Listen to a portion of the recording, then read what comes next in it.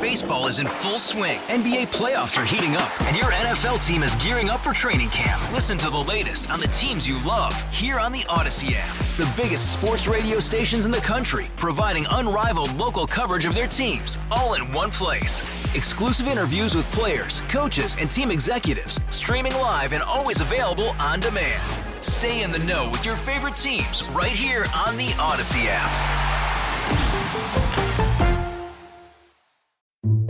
Mike, can we talk about dumb criminals? You know, I thought you'd never ask, Chris. I've been doing news for 40 years, and the dumb criminal stories just become a blur after a while. There's so many of them. But we've been doing this show for almost a year, and we still haven't touched on them until right now. We were just waiting for the right moment, but I'm sure over 40 years you've accumulated quite the number of stories. I could write a book. I think a lot of times we look at criminals and people who committed crimes as this line between good and evil. And in reality, I completely disagree. And I think people do bad things. And I think they sit with those questions themselves and they go through the same process that we might.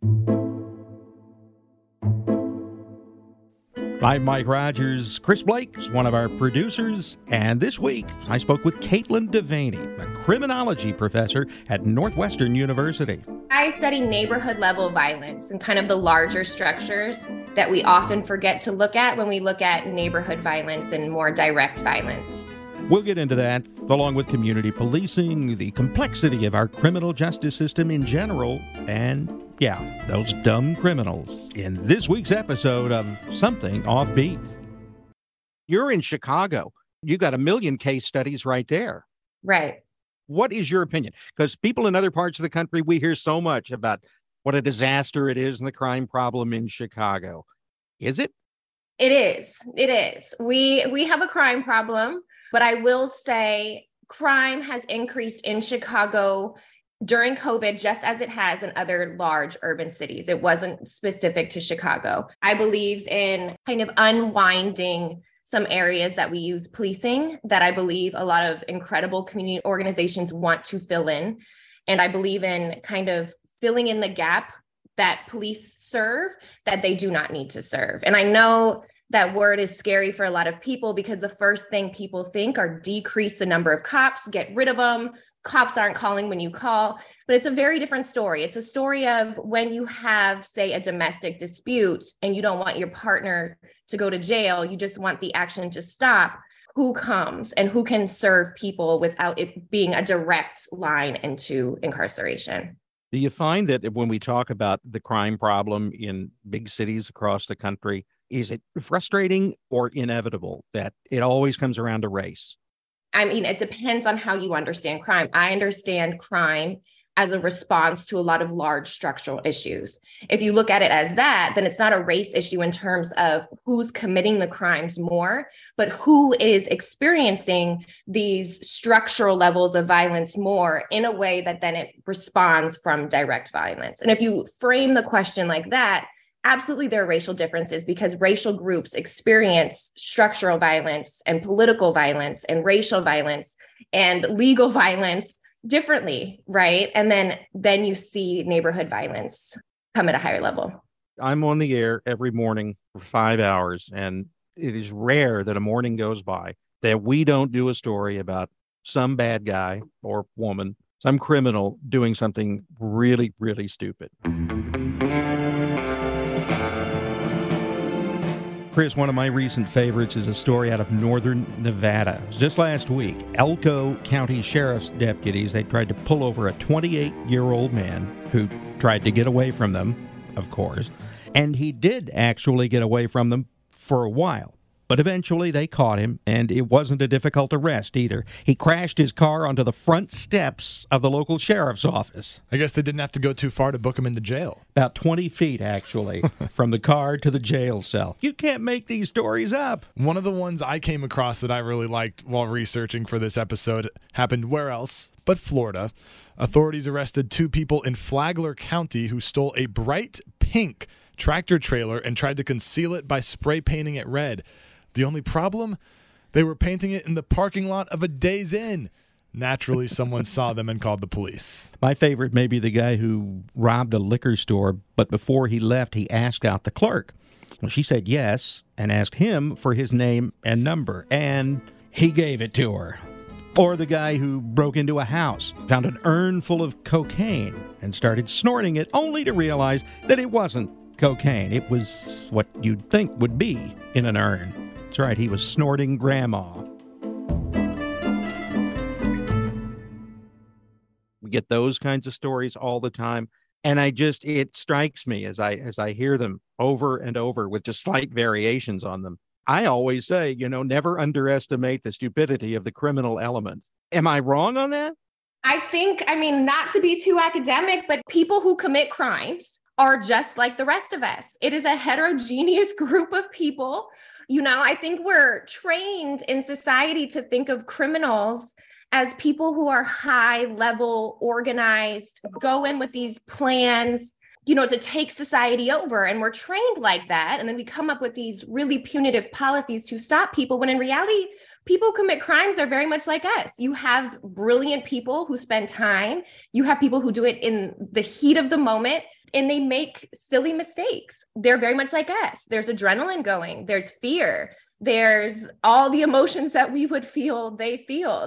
You mentioned adrenaline. And I was going to say, when you commit a crime, when you do something like that, I would imagine you're really worked up, you're pumped up, and I don't know, you tend maybe to forget about simple things that could help you get away with it. Sure. We have science about it, right? Like there are certain parts during high intense situations where certain parts of your brain shut off. You're not thinking about consequences. You're in fight or flight, and you make silly mistakes. I make silly mistakes all the time checking out of a grocery store. These are all people like us. I spent a lot of time talking to people in prison. Many of them are never getting out, and they'll talk about their crimes. And I see myself more in them than I don't. The fear you weren't thinking, the fear you had talking to the police the next day in which you didn't say anything you should have said. I think it's really humanizing to hear some of these stories because they're really not these groups of people who are taking over the world. Could economic inequality factor into this at all?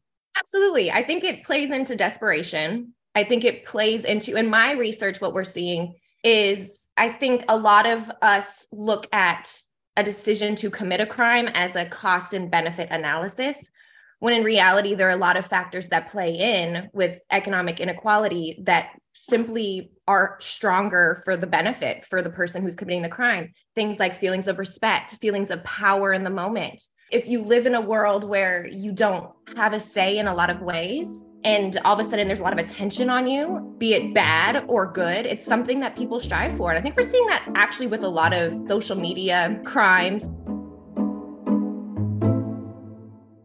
Mike, I used social media, actually the internet as a whole, to track down some examples of people incriminating themselves. My favorite? An Italian mafia fugitive who was arrested in the Dominican Republic a couple of years ago after he posted cooking videos on YouTube. And he hit his face, but not his many tattoos on his arms, which tipped off authorities. So he was thinking, he just wasn't thinking enough. Exactly. How about the Florida woman, again, Florida, who live streamed herself driving drunk? And there were some people who saw her on Periscope. You remember that app?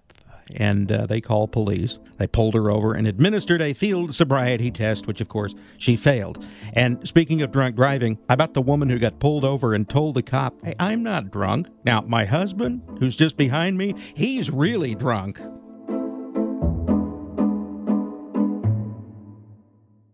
I guess people have probably done dumb things committing crimes for a long time. We just hear about it more now because everybody posts about it. Everyone posts about it, and there's something about people. It crosses, the test of time and space, right? People want to be respected. People want to be known. People want to be admired.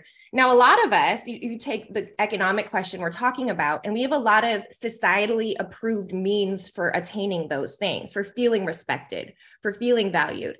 Now, if you live in an area in which a lot of those opportunities are scarce, you have the ability to feel those things through violence, through criminal means, from posting it. Being feared is powerful, right? In a world where you don't have a lot of opportunities for feeling powerful. And now social media has allowed us to show everybody and to exaggerate this persona that we're able to develop and kind of exaggerate it to the world. What are some common mistakes you think that these quote unquote dumb criminals tend to make more often than not? The ones that I see the most are, it's not an exciting answer, but not fully understanding the procedural model. You know, you commit a crime and then you fall into the questioning part of like, oh, you have to tell us this, or, you know, you get arrested and you answer the questions you don't need to answer. That's not an exciting answer in terms of like leaving an ID when you rob a bank or whatever. But I think a lot of it is not, and it's our problem, the average citizen not knowing the procedural justice model enough to know your rights, what you have to say, what you don't have to say, and committing a crime and then being the main witness in your trial, right? Saying incriminating things and not realizing that they're incriminating. Absolutely. People don't really know their rights through the process. And I think the criminal justice system takes advantage of that. I'm Mike Rogers, and thanks for listening to Something Offbeat. This episode written and produced by Lauren Berry and Chris Blake. Audio editing by Chris Blake. Original music by Myron Kaplan, and editorial support from Cooper Mall. And to keep listening, please subscribe to us on the Odyssey app or Spotify, Apple, wherever you get your podcasts. And if you've got your own offbeat story that you think we should dig into, please send it to us at Something Offbeat at Odyssey. That's AUDACY.com. Baseball is in full swing. NBA playoffs are heating up, and your NFL team is gearing up for training camp. Listen to the latest on the teams you love here on the Odyssey app. The biggest sports radio stations in the country, providing unrivaled local coverage of their teams, all in one place. Exclusive interviews with players, coaches, and team executives, streaming live and always available on demand. Stay in the know with your favorite teams right here on the Odyssey app.